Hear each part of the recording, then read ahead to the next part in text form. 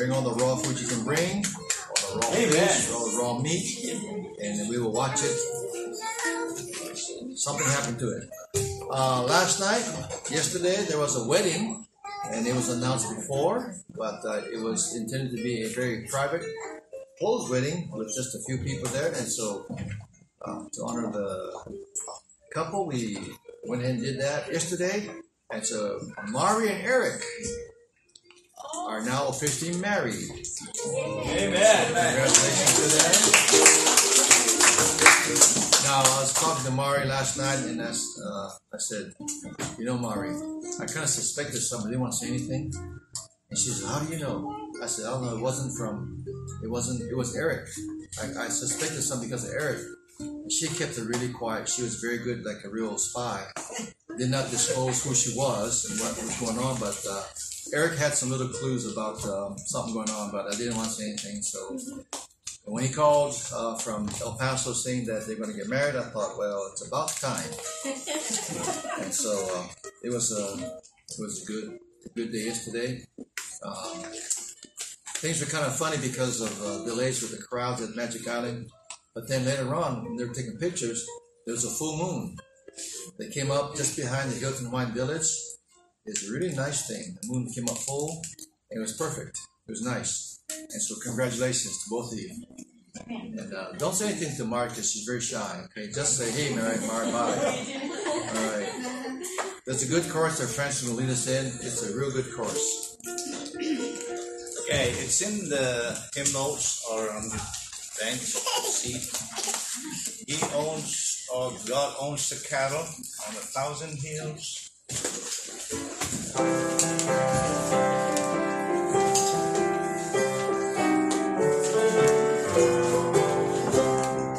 Okay, God owns the cattle on 1,000 hills, the wells in every mine. He owns the rivers and the rocks and rills, the sun and stars and shine. Wonderful riches more than tongue can tell. He is the Father, so they're mine as well. He owns the cattle on 1,000 hills. I know that He will care for you again. God owns the cattle on 1,000 hills, the wells in every mine. He owns the rivers and the rocks and rills, the sun and stars that shine. Wonderful riches more than tongue can tell. He is the Father, so they're mine as well. He owns the cattle on 1,000 hills. I know that He will care for me. I'm stuck with He owns the cattle on 1,000 hills. Oh. I think we should petition Francis for the ukulele from now on. I'm in trouble now. All right, 452. My Savior's Love. 452.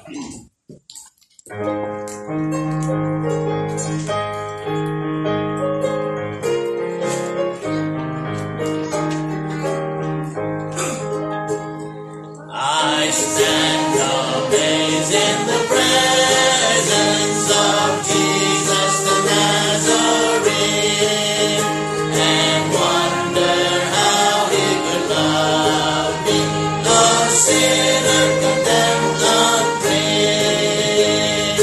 How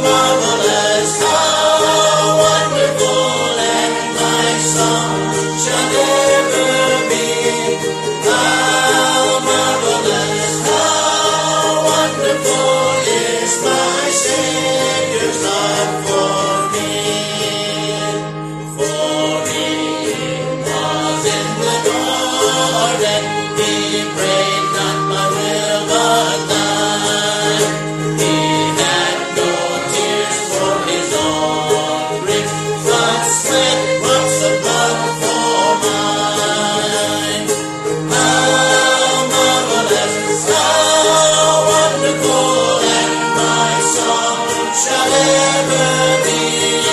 How marvelous, how wonderful is my Savior's love for me. On the fourth, He took my sins and my sorrows. He made them His very own. He brought our burdens to Calvary and suffered and died alone. Oh, how marvelous, oh, how wonderful, and my song shall ever be. Oh, how marvelous, oh, how wonderful is my Savior's love for me. Then went with no ransom glory, His face at the last shall see. Will be my joy through the ages to sing of His love for me.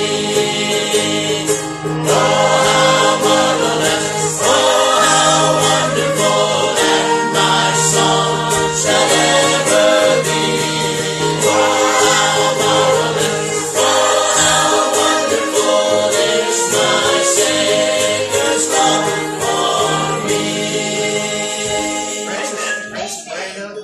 Keep playing a little bit. Let's all stand, shake hands, say hello to Mari and Eric, congratulate them. And then let's do that for just a second. Stand up, please.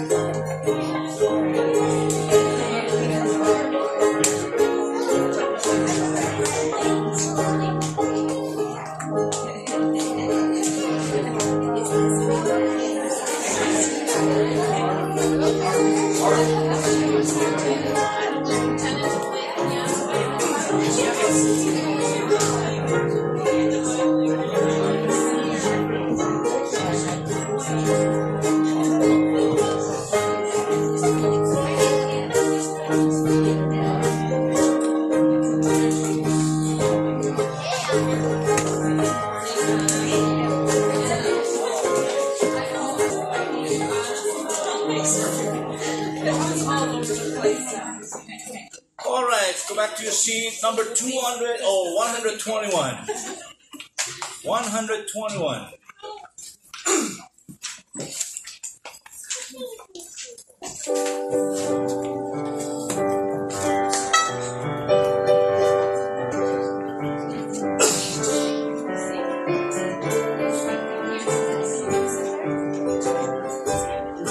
I look at the cross upon Calvary, and oh, what a wonder divine, to think of the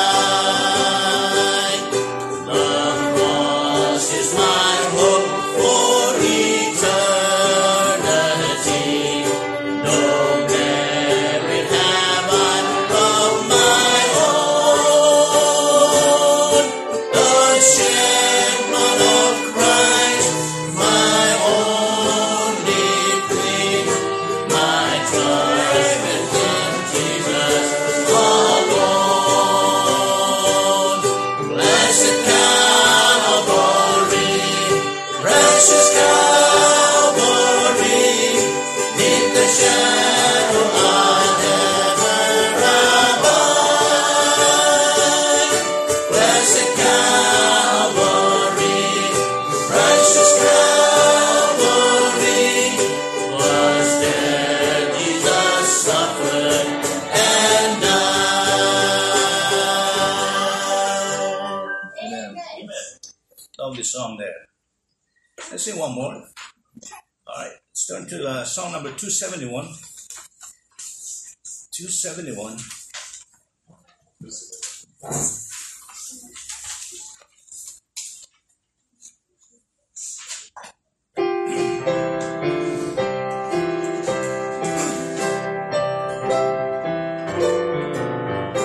On the first. Though the angry surges roll on my tempest-riven soul, I am peaceful, for I know while below the winds may blow, I'm an anchor safe and sure that can evermore endure, and it holds my anchor holds, nor your wildest and all gale on my bark so strong and frail. By His grace I shall not fail, for my anchor holds, my anchor holds. Mighty tides about me swing, pearls lurk within the deep, angry clouds forsake the sky, and the tempest rises high. Still I tempest shine, for my anchor grips the rock, and it holds my anchor holds, for your wildest and all gale, on my bark so small and frail. By His grace I shall not fail, for my anchor holds, my anchor holds. On the last, troubles almost swell the soul, rifts like billows for me roll, tempt the sea to lure astray, storms obscure the light of day, but in Christ I can be born, at an anchor that shall hold, and it holds my anchor holds, for your wildest and all gale, on my bark so small and frail. By His grace I shall not fail, for my anchor holds, my anchor holds. Amen. Amen. Mike, if you're not ready to teach after that kind of singing, you are dead. That's good. I want to say that good to see Tom again. Tom's brother, of course, of Eric. And which one do you think is older, Tom or Eric? Now, you say Tom? Did you say Tom? It's hard to tell, because you are taller than Eric, right? But I think you're the older one because you're better looking.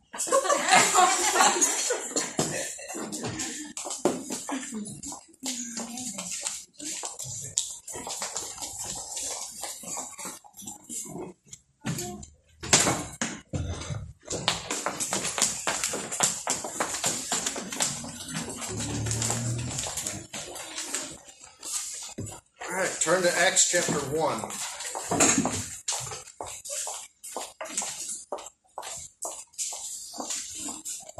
Continuing on our alphabetical topical study, or I should say topical study in alphabetical order. We're on W, so we're getting toward the end. Acts chapter 1. Let's look at verse 8. Acts chapter 1, verse 8. Hold on. Oh, in Romans.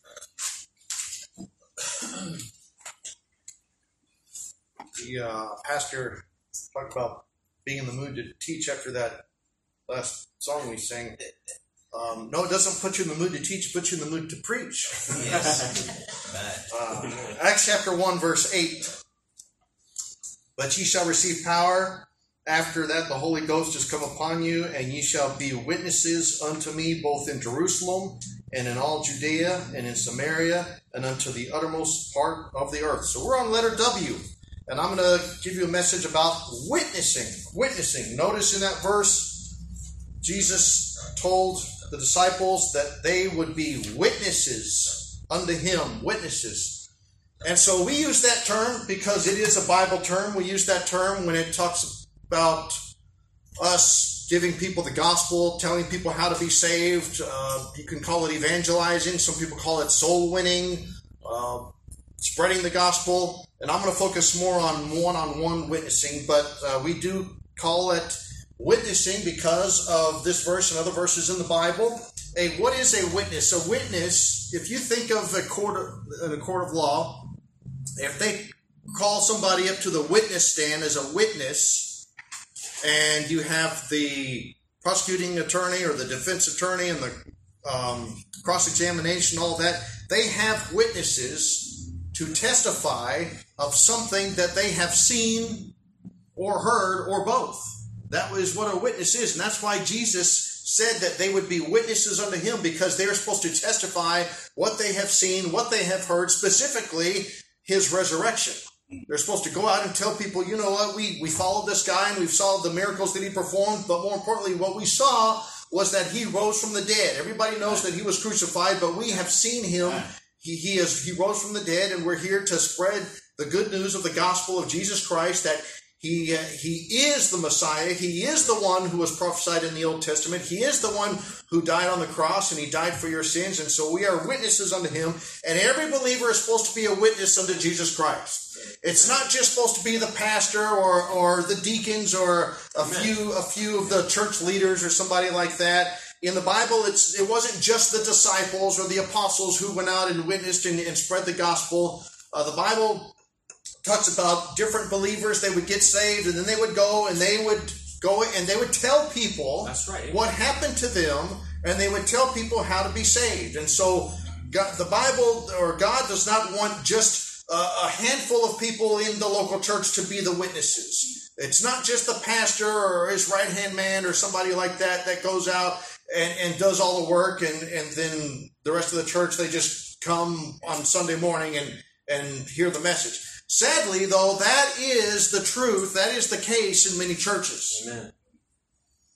And if more Christians would go and witness like they're supposed to, undoubtedly we would see the church membership grow, and we would see greater influence of the gospel and Christian and living and morals and all those things throughout the world. I'm going to give you some verses here. You don't have to turn to them, but in Matthew chapter 28, verse 19, Jesus commanded, he said, go and teach all nations. Go and teach all nations. In this verse right here, in Acts chapter 1, verse 8, notice that when he says they will be witness unto him, he says both in Jerusalem, so that's where they are, their immediate locality, and in all Judea, then they spread out, and in Samaria, spread out some more, and under the uttermost part of the earth, then they go all over. So you start where you are. Start where you are. And then you branch out. Start where you are. Where are you? Well, geographically, where do you live? Or where is our church? We're right here in Honolulu. That's why if we're going to go have a ministry, go door to door and try to evangelize and spread the gospel, we want to reach people that hopefully will be able to come here to the church and be discipled and be part of the church. It doesn't make sense that we send missionaries across the seas before we start trying to reach people with the gospel right here where we are. Now, where are you individually? Your acquaintances, your co-workers, your family, your relatives, where are you? Okay, that's where you can apply that verse personally to you. Where are you? Where is your Jerusalem? Your Jerusalem is your immediate vicinity where you are. It could be your workplace. It could be your home. It could be your family. It could be your neighborhood. That's good. Amen. You see? And so you need to start where you are. Just like that verse right there. Jesus said, go into all the world and preach the gospel to every creature. It doesn't want us to just focus on one little group here. You know, I hear a lot of people, they have ministries and they'll minister to the homeless community, the down and outers. And for some reason they think that there's this type of group of people, this demographic that needs the gospel more than the average person. Well, that's not true. Everybody needs the gospel. Yeah, amen. Everybody. Now, it is true, some of those people, they might be more accepting of the gospel, more receptive, I should say, because of their situation. But I've been involved in different public ministries and things, and we've had many times, you know, street preaching and passing out tracts and personal one-on-one witnessing and all kinds of styles of giving out the gospel. And we've heard so many people, they just look like the average person, your average self-righteous person, and they'll tell us. I remember we were at this one location, and we would have people say, "Oh, you guys are in the wrong place. You need to go down there." And they'd point to this place where there was bars and strip clubs and stuff like that. And they said, "Why don't you guys go down there? They're the ones who need it." You see, that's the mindset of the average American. Oh, they don't need it because they're not a criminal. They're not a drug addict. They're not this. They're not that. They have their life together. They're not a bad person. We need to take the gospel down to this other demographic, this other type of person in the community and people living in a certain lifestyle, because they're the ones who need it. You know, the people, they think the church is kind of like an AA meeting or something. Support group, self-help type of thing. That's the way they view it. And a lot of churches, they view themselves like that. Oh, we need to go minister to this group because they really need help. Well, no, it's just not, you know, we're not offering humanitarian aid. You know, we're offering the gospel to lost sinners. Right. People need to hear the gospel. Amen. People need to hear the gospel. The Bible says, so then faith cometh by hearing, and hearing by the word of God. The Bible says, how shall they hear without a preacher? And how shall they preach if they're not sent? And all of those things in Romans. Paul said, I am not ashamed of the gospel of Christ. For it is the power of God unto salvation to everyone that believeth, to the Jew first and also to the Greek. Amen. Jesus said, he that is ashamed of me and of my words in this adulterous and sinful generation, of him also shall I be ashamed. Of him also shall I be ashamed, or he shall be ashamed, talking about himself, when he cometh in the glory of his Father with the holy angels. Some Christians, sadly, it's sad to say, they are ashamed of Jesus Christ. They are ashamed of the gospel.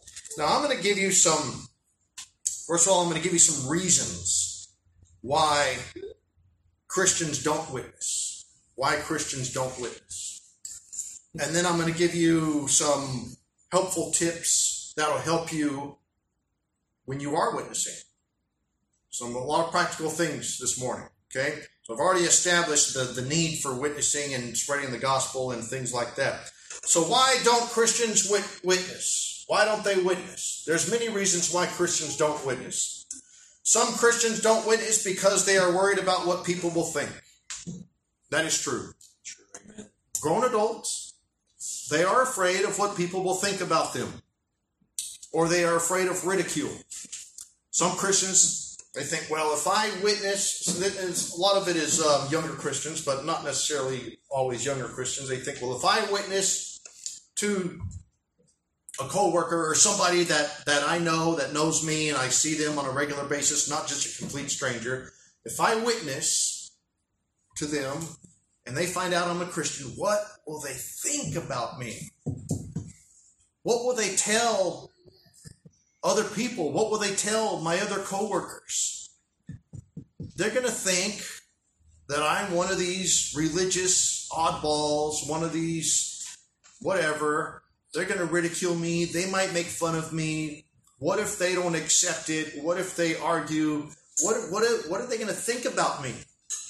And so a lot of Christians, because of that, they view witnessing as being socially awkward because of what people might think about them. Now, as a Christian, that should not be a hindrance to you witnessing. That's right. What people think, hopefully people will think you're a Christian. Wow. Yeah. Oh, that's so terrible, isn't it? They might think you're a Christian. Well, hopefully they will think you're a Christian. But see, people think if they know I'm a Christian, they're going to talk about me and this and that, and they're going to make fun of me. Maybe they're going to ridicule me, and so for some people that is a really big deal, and it should not be. Here's another reason why people don't witness, Christians, and maybe this is, especially for younger Christians, this might be the biggest reason, and I would say to an extent it is legitimate. They feel unequipped. They feel unequipped. I mean, think about it. When you first got saved, did you feel like you had enough Bible knowledge to go and start witnessing to people? Probably not. Maybe you had the zeal and the desire to, but did you really have the Bible knowledge? And so some people, they think, I want to witness, but I don't know how. And I don't know enough about the Bible because, to actually tell somebody this is really a deep subject and the implications of it, and anybody who has half a brain is going to start asking questions, and I don't think that I know the Bible well enough to answer those questions to their satisfaction, and I just don't feel like I'm equipped. I don't feel like I could actually start turning in the Bible to these different verses and show them about salvation and their need for salvation and how Christ died for their sins and all of those things. I know how I was saved, and I know, a few of the basics and the gist of it, but I feel like if I try to witness to somebody and they start asking questions, I'm really going to look foolish. And I can understand that mindset. Now, a few things to help you if you're in that situation is you can always just tell somebody how you got saved. You can give your testimony of salvation. Instead of having to turn through all these passages and get into this lengthy discussion and all those things, you can at least tell somebody how you got saved. There are places in the Bible where they got saved and they went out and they told other people. It appears like they did it almost immediately. There's passages in the Bible where, although it's not talking about witnessing and salvation, but you can use it as an application. Remember when Jesus healed the blind man and the Pharisees were ridiculing him and they were trying to say that he didn't really heal him or trying to criticize him for something. They kept going to the guy, and then they went to his parents. The parents said, well, he's old enough. Why don't you go ask him? Why are you asking us? And if you read the story, you can see that the guy finally, he got frustrated with the Pharisees. They kept on asking him these questions and trying to discredit the miracle that Jesus had performed. And the guy, if you read it and if you kind of put a modern application on it, you can almost tell that this guy's getting frustrated with the Pharisees. And basically at the end, he says, listen, why do you keep asking me this? Why do you not believe me? Listen, I don't know exactly who this guy is, but I know that I was blind and now I see. Why don't you go ask him? Quit bugging me. That's what happened. I was blind. Now I'm not. He healed me. Whatever you want to think, that's up to you. But here's what happened. You can tell he starts getting frustrated. Now you can tell somebody you got saved. You say, you know what? Listen, all these questions that you're asking me, these deep theological questions, I might not have the answers for you right now. I can go and I can try to find out those answers to your questions if you really want to know. But here's what I know, okay? Here was my life before I got saved. I was this and this and this, and I thought this way and all of these things. And then I heard the gospel about Jesus Christ died for my sins and he rose from the dead, and that if I trust him as my Savior that I would be saved, and I did that. And guess what? I'm completely different now. I mean, you can discredit all of this. You can doubt the Bible. You can all. But here's one thing I know, that I had this experience, and I've never been the same. You could at least do that.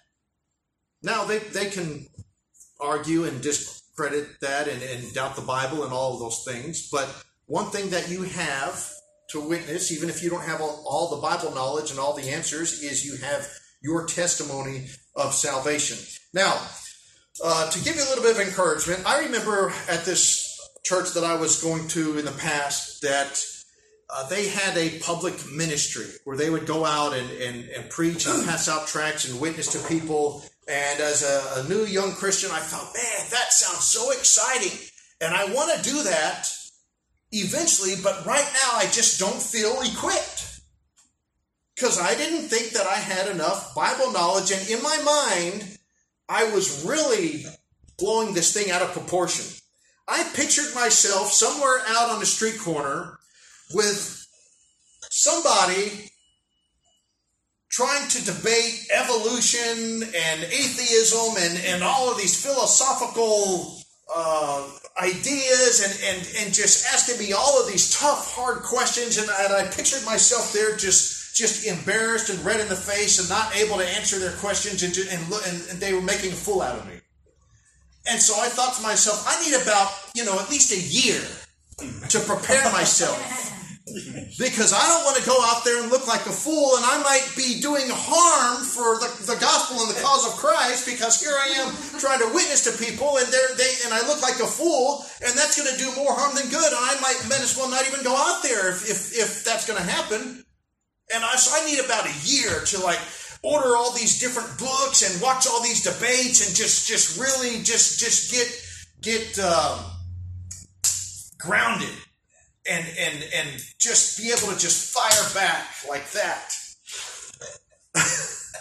That was my mindset. See, I exaggerated that fear. And I eventually went out a lot sooner than that, because some of my friends and roommates at the time, they started going and they said how exciting it was and what happened and this and that. And I said, okay, I'll go just to watch, I guess. I mean, I can at least do that.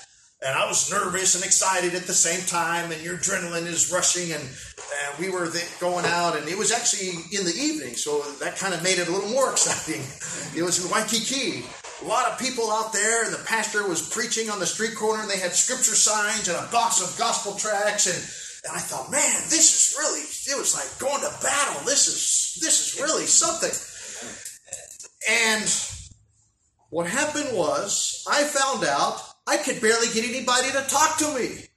I could barely get somebody that even wanted to engage in an argument or a debate. And here I am passing out gospel tracts, and people wouldn't want them, and they thought that we were passing out these coupons and stuff like to the tourists at Waikiki like they do. And I'd have so many people, they say, no, we already got one from the guy down the street. And I said, no, this isn't that. This is something different. Oh, what is this? Oh, this is from our church. It's about a gospel. Oh, we don't live here. We're visiting. They thought we were inviting them to church. I said, no, take it with you. I mean, it's from our church, but it's not just about church. It's about the gospel of Jesus Christ. And some people would take it, and some people, you'd see them on the ground. People would throw them on the ground, or people would, no, I don't want that. No, I'm good. No. And I remember I would try to engage in a conversation with somebody, and I couldn't do that. I mean, nobody even wanted to talk. And so here I was, initially thinking that I was unprepared, because I thought that all these people, like every other person, was just going to start asking me all of these questions that I didn't have the answers to and make me look foolish. And that didn't happen. And the few times that I would witness to somebody, if they did have a question that I couldn't answer right away, I would go home and I would say, I need to have an answer to this, not just for them, but for myself. And I would study and I would learn, and little by little, I would build up my confidence. So if you feel that you're unequipped, to witness. It's a little bit of encouragement. Maybe that will provoke you to study more. Amen. And you need to learn, you should learn at least the basics. You should be able to turn to some scriptures in the Bible, even if you have to write them down somewhere, in one of these blank pages at the beginning or the end of the Bible, just, Romans Road, whatever it is, and just have the basic plan of salvation. And here's one way how I started. I would get gospel tracts. I used to collect gospel tracts. I mean, I loved them, all kinds. And, this one presents it this way, and this one says this way, and this one uses these verses. And what I would do is I started memorizing the verses of the gospel tracts. Okay, here, Romans 3:23, you have to show them that they're a sinner. Romans 6:23, the wages of sin is death. Christ died for your sins, and Christ is the only way. And I'd get these different scriptures and say, okay, this is kind of how I need to present it to somebody. And I would memorize, only takes a handful of verses to give somebody the gospel, and then I would highlight them in my Bible, and I had this special Bible I would use only for witnessing, and it had all these things highlighted and written down, and that's how I started. And then I would build upon that.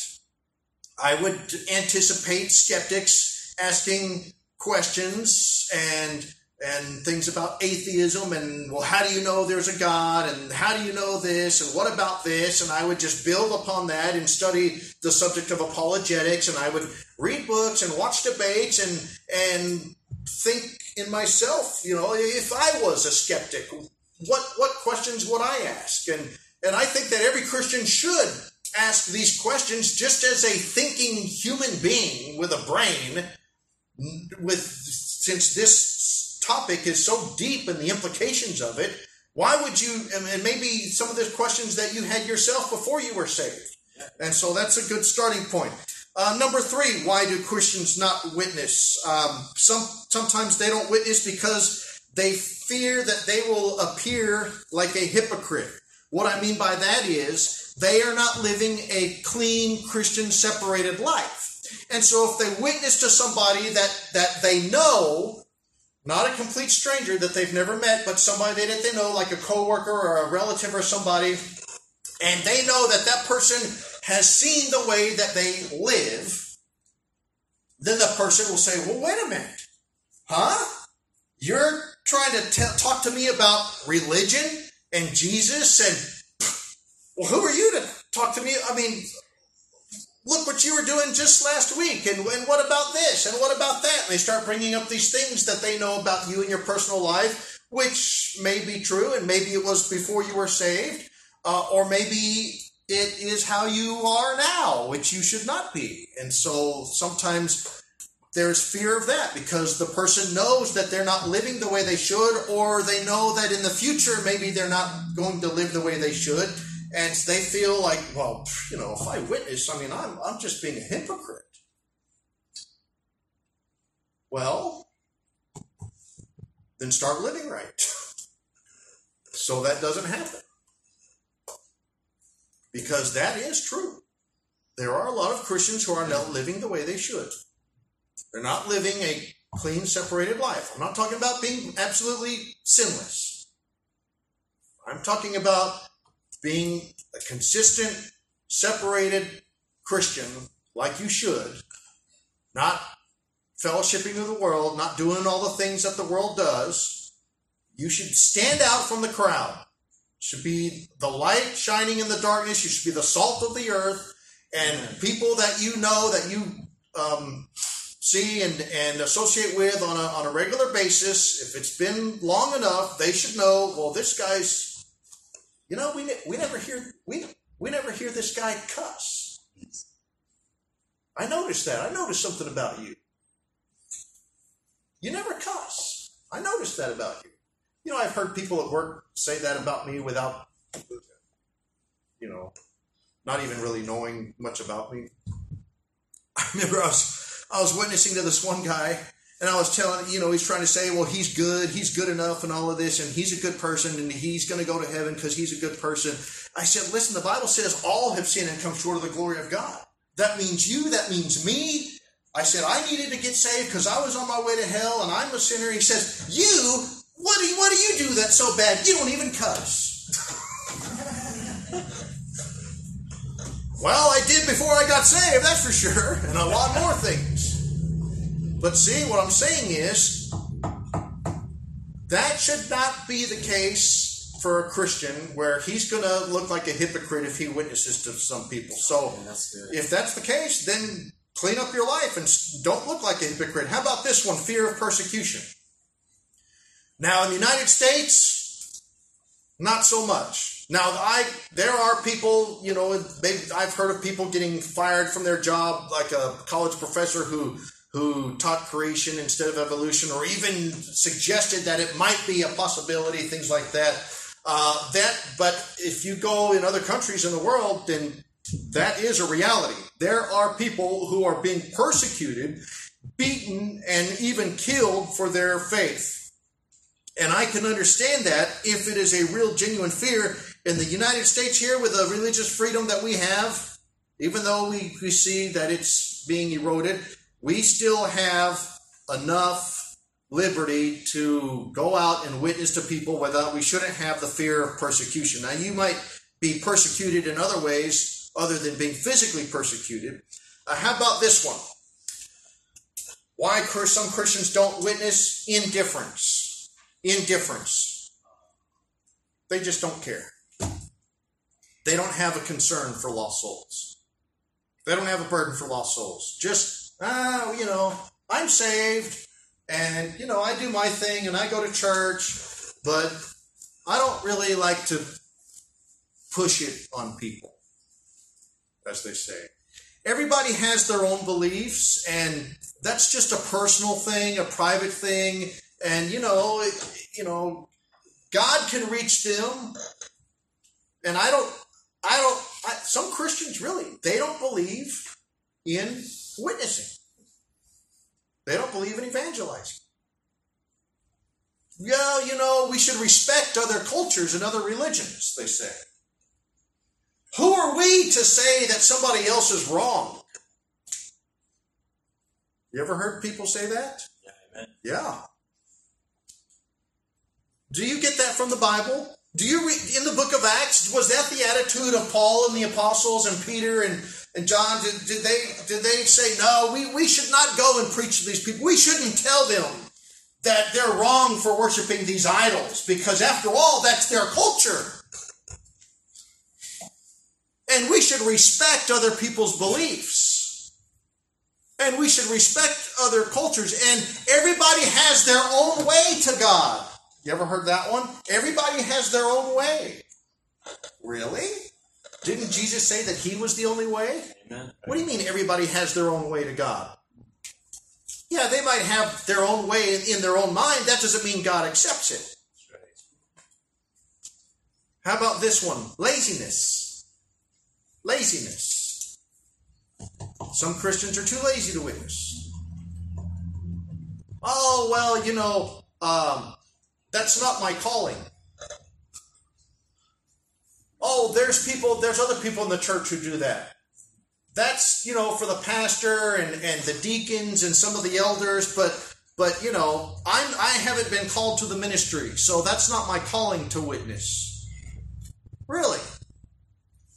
I think in the Bible I read somewhere where people got saved and they all went out and spread the gospel, not just a handful who were called to full-time ministry. Another reason, discouragement. Discouragement. Now, I can relate to that one. It is very easy to get discouraged because you witness and witness and witness and witness, and you tell people about the gospel, and they ridicule you, and they make fun of you, and they reject the gospel, and sometimes you just get so fed up, it's easy to say, we're in the Laodicean age, we're in the last days, and people just aren't getting saved like they used to. You read these books in history where they had these evangelists that would come into town and almost the whole town would get saved, and there was a revival, and you're thinking, man, the Holy Spirit was moving back in those days, and like in the book of Acts, all these people just getting saved. They hear Paul preach, and they all get saved, and they repent, and they destroy their idols. man, that would be so wonderful. Maybe I should go somewhere to Africa or someplace where people are more receptive, because here in the United States, they're just so spoiled, they're so hard-hearted, nobody wants the gospel. Fine, I'm not going to witness, just let them go to hell. You know, that was the attitude of some of the prophets in the Bible at some point. Amen. Jeremiah said, I'm tired of preaching. I'm tired of it. He said, then I said, I will no more speak in his name. I'm tired of it. I'm tired of it. I'm tired of the ministry. I'm tired of being persecuted. I'm tired of being thrown in jail in the dungeon and everybody just ridiculing me and persecuting me. And God, if this is the way that you're going to treat me when I try to preach and live for you, forget it. I quit. I quit the ministry. I'm done with it. And then the Bible says, his word was in my heart as a burning fire, stirred up in my bones. I was weary with forbearing, and I could not stay. There was a point where Jeremiah, he told God he was quitting, and then there was a point where he couldn't keep his mouth shut. Remember Jonah? Amen. Jonah was mad that God showed mercy to Nineveh. Jonah wanted God to judge them. Many people have quit the ministry because of discouragement, because of people in the church, because of the church not growing, because people rejecting the gospel for all kinds of reasons. And the Bible says, go to 1 Corinthians chapter 3. One of the reasons why people get discouraged when it comes to witnessing is because they don't see immediate visible results. And because of that, they think that it's a waste of time. They're not making a difference. They're not having an impact. Go to 1 Corinthians chapter 3. Look at verse 6. I have planted, Apollos watered, but God gave the increase. So then neither is he that planteth anything, neither he that watereth, but God that giveth the increase. Now he that planteth and he that watereth are one, and every man shall receive his own reward according to his own labor. When you are witnessing, people getting saved is not your business. It's not your job. Your job is to give out the gospel. Amen. The results are up to God. You cannot force somebody to get saved, just like amen. You cannot force a seed or a plant to grow. You can do everything that is within your own power to hopefully cause the conditions so that that seed will sprout and grow. You can till the ground, you can plant the seed, you can water it, you can fertilize it, you can do all of those things. And all of those things are within your power. But ultimately, you have no power whether or not that seed sprouts and grows. I have planted all kinds of plants and seeds and everything, and some seeds grow and some don't. And some I'm talking about the same seed of the same plant. Some of them, they will grow almost and sprout almost immediately, and others, they don't, and it'll be maybe a year.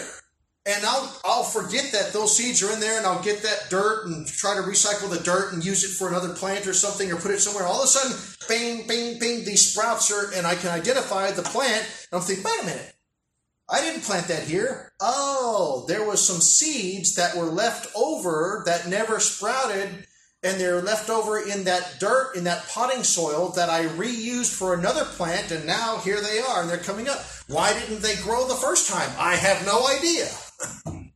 But there they are. And it's like that with the gospel sometimes. Right. You plant seeds. You water the seeds. God gives the increase. Sometimes people get saved right away. Sometimes they might get saved years later. You're supposed to plant the seed. Sometimes you're watering the seed that somebody else planted. I specifically remember one time I went into this store, and there was this young girl, like college age. She was standing outside trying to tell people about what was on sale. And I remember when I was leaving, I was thinking, I'm going to give her a gospel tract.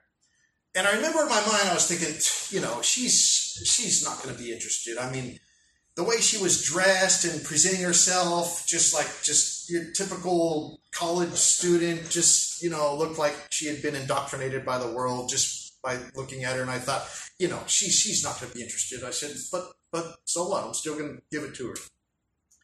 And when I gave it to her, oh, what is this? And she said that she was a backslidden Christian.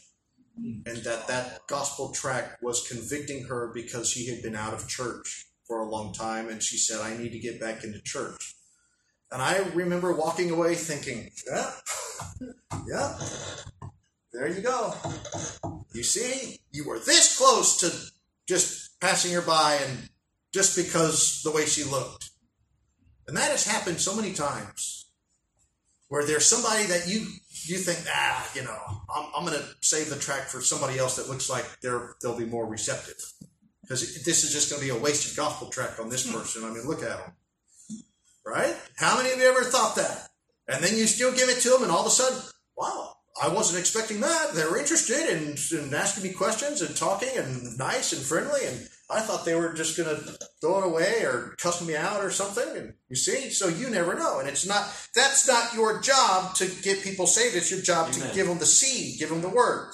Now, the Bible says, he that winneth souls is wise. The Bible says, he that winneth souls is wise.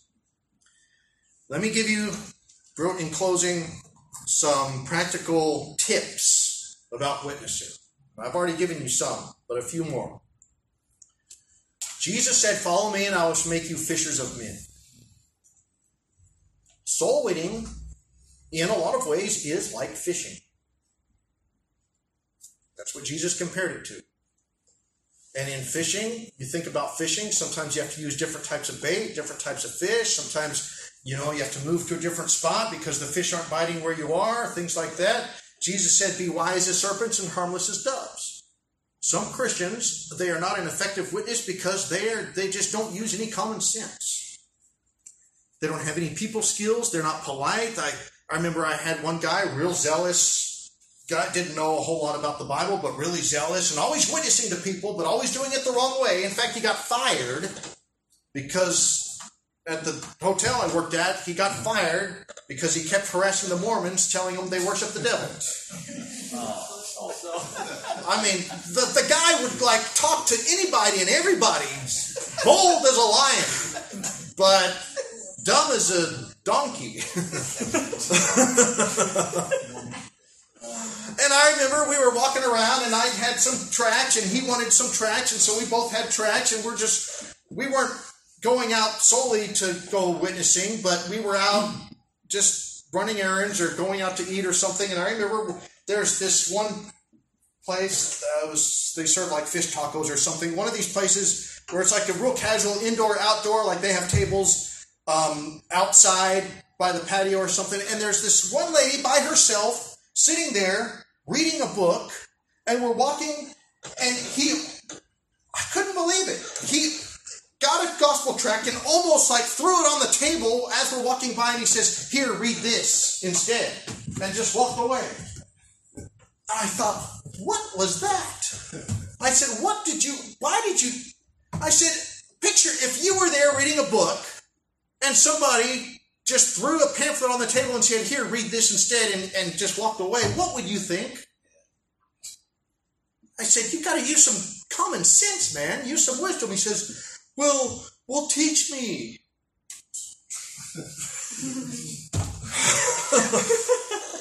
I thought, I don't know if I can. See, people if you don't have that much common sense and tact, teach you how to talk to people? I said, okay, listen. Okay, here's what you do. Next time, I say, excuse me, I'm sorry to interrupt you, but I see you're reading a book there, and it looks like you like to read. I was wondering if I could leave this with you, and maybe you could read this on your spare time or something from our church, and, something like that. Just use some common sense. Okay, what about your approach? One of the hardest parts about witnessing one-on-one to somebody, unless it's like a complete stranger, is the initial opening. For me personally, I don't know about you, but I'll, especially like if a coworker says, "Hey, you going that way? Can you give me a ride home?" Yeah, sure, I'll give you a ride home. I'm thinking, okay, I'm going to be with this guy in the car for 10, 15 minutes. You should witness to him, right? I'm thinking, okay, so how should I start? Me, right? I mean, that's sometimes for real. I mean, I'm thinking, if I just say, so, where are you going to go when you die? I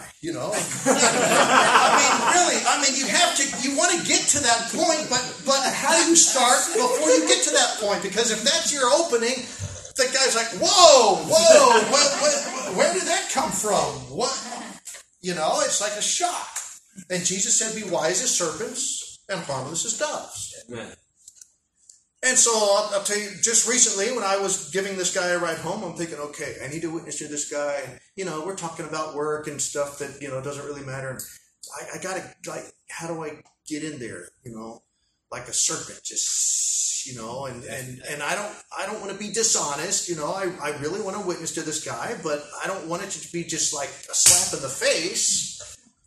And so how should I do this? And so sometimes I will listen to them, and when they bring something up, and if it's just something just remotely spiritual or moral or something, then I'm like, ooh, okay, there's an opening. Now I'm going to use that because he's already kind of started the conversation, and I'm going to steer it a certain direction so it's more natural. And so here's one thing that I did, and it was a Saturday night. Next day, Sunday, I said, so, tomorrow's Sunday. You going to go to church?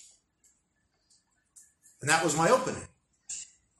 Now, that's a little bit of a softer opening. It's more subtle. And I'm not all of a sudden saying, so, where are you going to go when you die? And this and this and that. And just, it's a little softer. And he said, no, how about you?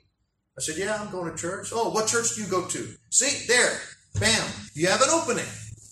Now he's asking questions. Now he's talking about spiritual things. I initiated it with a subtle question, and it wasn't salvation. It was just going to church. And now he's talking. He didn't shut off. He didn't completely change the conversation. Some people will. You throw out a little bit of bait. Oh, so now he's asking questions. Oh, what church do you go to? This and this and that. I said, I go there. Oh, yeah. And then I said, did you used to go to church when you were younger? And I'm not like drilling him. It's just a friendly, casual conversation. Yeah, I used to go to Mormon church, this and that, but not anymore. I have an uncle. He goes to such and such church, and he's real Christian. I used to go to Catholic church. And then he asked me, what kind of church do you go to? Oh, you're Christian, right? See? And so I go with it. And then what you want to do is bring them to the cross. Find out what they believe, bring them to the cross. So then we start talking. And then now that he's talking about and he's asking questions, now I can get a little more specific. And it got to the point where I asked him, so what do you think happens when somebody dies? Oh, I'm not sure. I used to think about that and maybe this. And then he says, how about you? What do you think?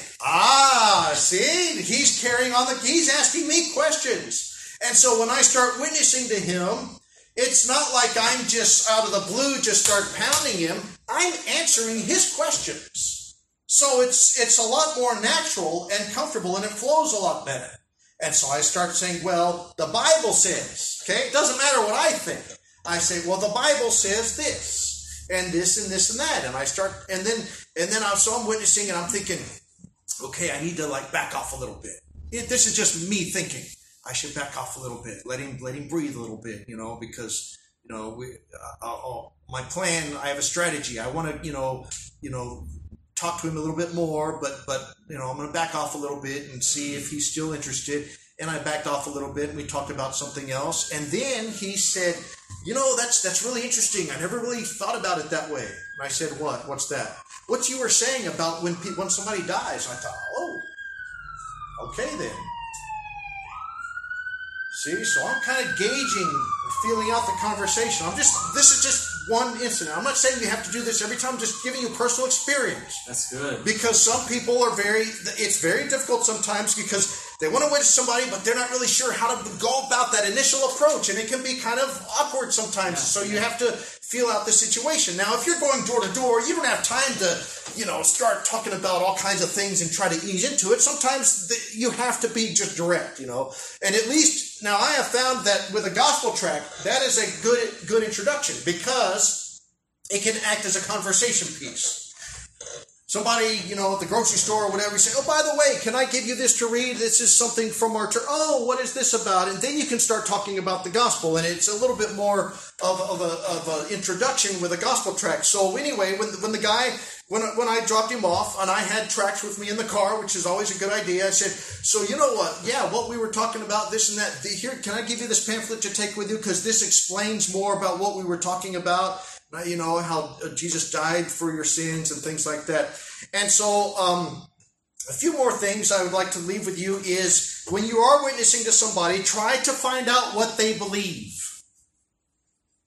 Because then you know what you're up against. In the Bible, Paul never wasted his time trying to convince the Jews about the existence of God. Why? They already believed in God. He tried to convince them that Jesus Christ was the Messiah and the Savior. When he preached to the Gentiles who were idolaters, he appealed to the creation, trying to convince them that there's only one true God who created everything. You need to find out what they believe and then go from there and try to bring them to the cross. I would also say this. I never try to get somebody saved unless I can convince them that they are lost. I don't see any point in trying to get somebody to pray the sinner's prayer or get saved or receive Christ as their Savior if they are not convinced that they are lost. What is the point? That's why we have so many false conversions, because people were never lost to begin with before they got saved. And then you want to bring them to, obviously, to the cross. Would be the end result. So I hope that those things were encouraging for you.